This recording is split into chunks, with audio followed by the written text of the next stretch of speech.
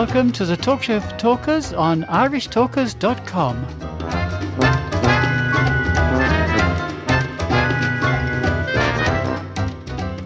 As mentioned yesterday, Toastmasters, would-be Toastmasters listeners and friends, we're going to spread a little relish on the Talk Show for Talkers this week because we're giving you the second part of the interview that you heard on Saturday with Mr. Daniel Rex, the CEO of Toastmasters International. This will help you to pick up the thread of what you listened to 2 days ago. We still have Mr. Daniel Rex with us, and we're going to have a more casual chat. So, Daniel, you mentioned to us last week when we were speaking about killing cats.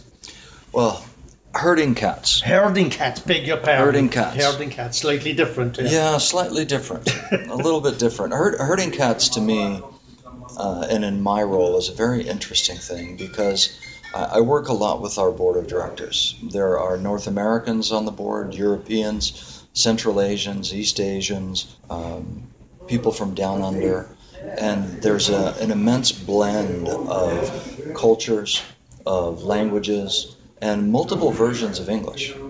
And how English is spoken in Southeast Asia in a very fluent way is incredibly different from American English or Irish English, British English. And a lot of the terms that are used are different. So part of my role is to serve as an influencer, explainer, occasionally a go-between and a translator to make sure as best I can that when we're having conversations we're all in the same place.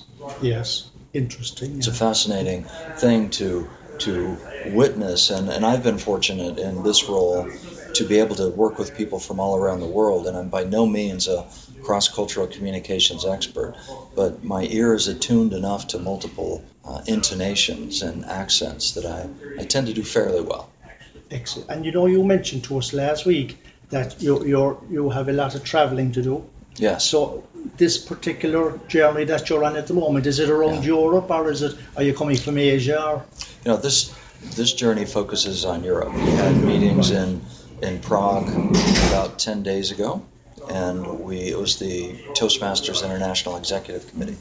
We've had a lot of growth in Europe in the last couple of years, so we decided to bring the Executive Committee. So those are members, several of us from North America, one from New Delhi, one from Colombo, Sri Lanka. So we met in the middle, conducted our business, but we also had a day-long seminar that we put on, invited anyone from Europe to come, and we shared our experiences, what we think is important in the organization, encouraged people to initiate a leadership journey and become more active on the volunteer side and outside of their clubs. And then we've taken advantage of it and made smaller hops. So I came to Ireland, we had someone go to Finland, someone else to the Netherlands, to one is experience and learn and see what's happening in Toastmasters in that part of the world, but also to share the organization's message and to inspire future leaders as best we can. Yeah, wonderful opportunity for you from an education point of view. Absolutely. Every time I cross a border and meet new people, I learn,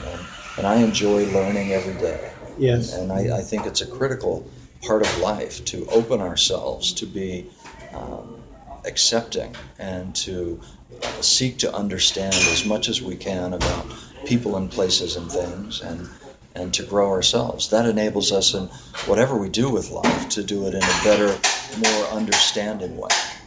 And Gandhi said it's better to travel 10,000 miles than to read 10,000 books. Absolutely. Now, I love to read as well.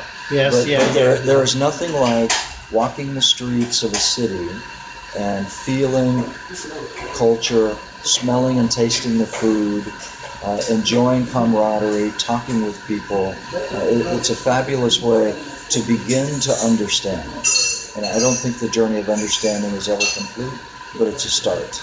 Yeah, and you mentioned the five senses. They're actually the smelling, the tasting, and you're so right. You can read about that in the book, but you cannot experience it unless you actually sit at the table and eat the food and smell the food being cooked. Yeah, that's wonderful. And what club are you belonging to? Toastmasters Club that I spent most of my time in is Rancho Speechmasters in Southern California. We've just moved to Colorado, and I've been to a couple of club meetings there, but I haven't decided upon exactly which one that I want to join. Okay, right.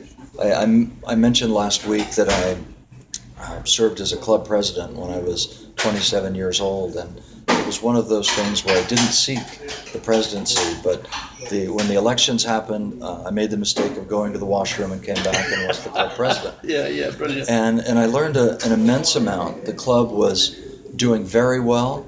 We struggled to find the right meeting place. We had low membership.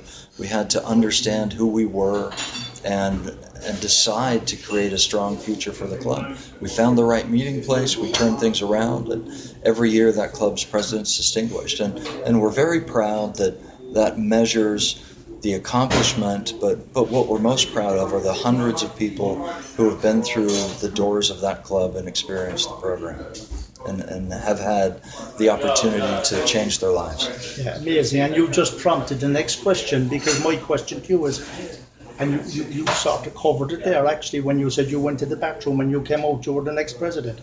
Does Toastmasters seek us out, or do we seek Toastmasters? Oh, that's an interesting one. I don't think I've ever thought about it in exactly those terms, but I'll say both.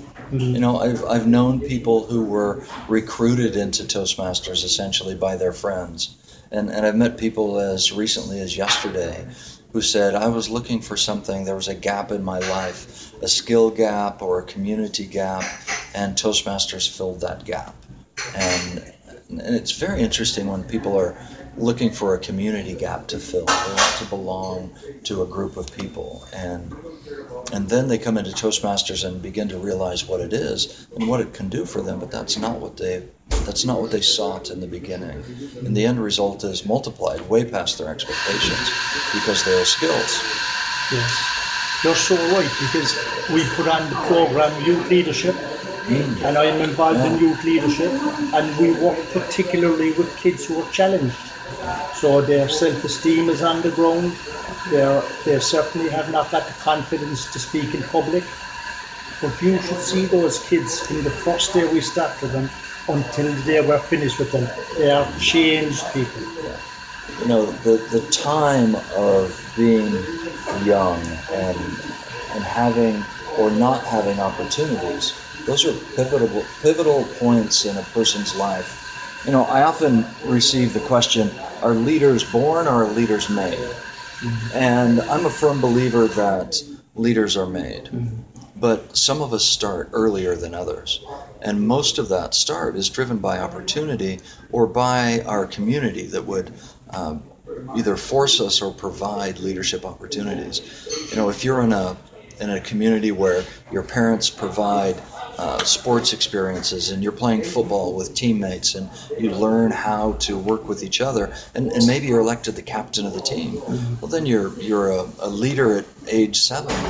Well, other kids who don't have those opportunities and play together in the streets and are not put in the environment where leadership experiences occur, doesn't mean that they're not leaders, that they're not capable of being leaders. They just haven't had the opportunity yet. That's, to me, one of the beautiful things about our youth leadership program, is that it provides not only speaking skills, but confidence to stand up for yourself, to be strong, to raise your hand in class, to give a report instead of missing school that day. All of those experiences that are potential turning points in a young person's life. So thank you for being involved with youth. I absolutely, from a self-development point of view, it's a fantastic opportunity, because as you know, in Toastmasters, it's giver's gain. Yeah. If you give something, you're going to get it back 100 times. And when I finish those meetings with those kids, I really come out feeling that I've made a little imprint that somebody will be able to fill, and that they'll go on from there, that this will give them that little bit of courage that they need, because these are beautiful people. And what I normally say to them, what I always say to them, in fact, and not just to youths but to adults as well, that since time began and until time finishes, which is infinite, there will never ever be another Daniel Rex. There will never ever be another Ted Malamphy. Yeah. That's how unique we are in the sphere of things. We may look like our parents, we may act like our parents, but we're not our parents. We are You are Dan and I am Ted. And each of us has our own chance, our own opportunity to become who we can be. You mentioned service a moment ago, and the curious thing that happens when we serve. We often look at service as a type of giving of ourselves, and it occupies time, and it might be difficult. But the reality for most of us is when we're working with others who need our help, at the end of the process, we're not sure who gained the most. If it was the person who we helped, or did we gain something ourselves? The other day I was chatting with the district director here in Toastmasters in District 71, Patricia O'Reilly, and she has a very large job with a huge amount of responsibility. And as I was talking with her about that, she acknowledged the things that she has to do and that times are difficult. But most of all, she talked about, and this was without me trying to dig this part out, she talked about the growth experiences that she's gone through, the things that she's learned, the people that she's worked with, and all of these service opportunities are fantastic. And I'm a little bit torn at times between, am I really providing service, or am I looking for a self-development opportunity? And I guess whatever the answer is, it's okay, because we've been through the process of helping others. Yeah, and you mentioned it there with regards to Toastmasters, that, like I said, do we seek it out, or does it seek us out? It's a little bit of both. I agree with you, because in Toastmasters you're given the opportunity to put your hand up and say, I'm not quite sure what my hand is up for, but I'm going to throw myself in and try it, and at the end you come out a better person. And the fantastic thing is that Toastmasters is a safe place to do that. Yes. You can put your hand up, throw yourself in, succeed, fail, and at the end of the game we self-reflect and we talk with others about how it went, and we learn something. And I mentioned about the education system in this country. I'm not sure what the education system in America might be, but we, from an educational point of view, I think educators look on the things that individuals do wrong, rather than looking at what they got right. For instance, if you got 4 out of 5 questions right, that's 80% to pass any exam, yet the item that they look at is the one you got wrong. And they concentrate on that. And outside of the classroom, when we learn, it's different, of course. We look at all the things that we did exceptionally well. I've done a little bit of teaching in my life in schools and in the classroom as a substitute teacher. And what a difficult job. I can't imagine the strength that it takes to do that. But it's the framework of education, I think, needs some evolution. And we'll see what happens in the next 50 years as the world changes. Yeah. So Dan, it's been a pleasure. I love your easy, relaxed style, and you didn't come across as a person with the burden of 141 countries on your shoulders. You're looking at it as this wonderful opportunity, which is a fantastic attitude to have, and it's been a real pleasure speaking with you for the Talk Show for Talkers. Thank you. The pleasure's mine. Thank you, Dan.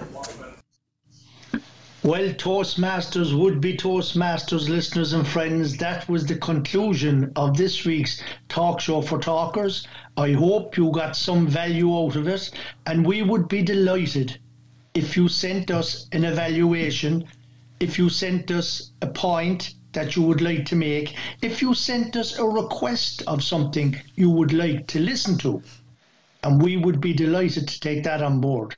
So until next week, it's goodbye from me, Ted Malamphy. And thank you very much, listeners. Hopefully, you have gained something from listening to this episode. Thank you, Paul. And we'd like to thank Maura O'Brien as well. That's the person who makes sure you can hear and see everything that goes out on the Talk Show for Talkers. Until next week, bye.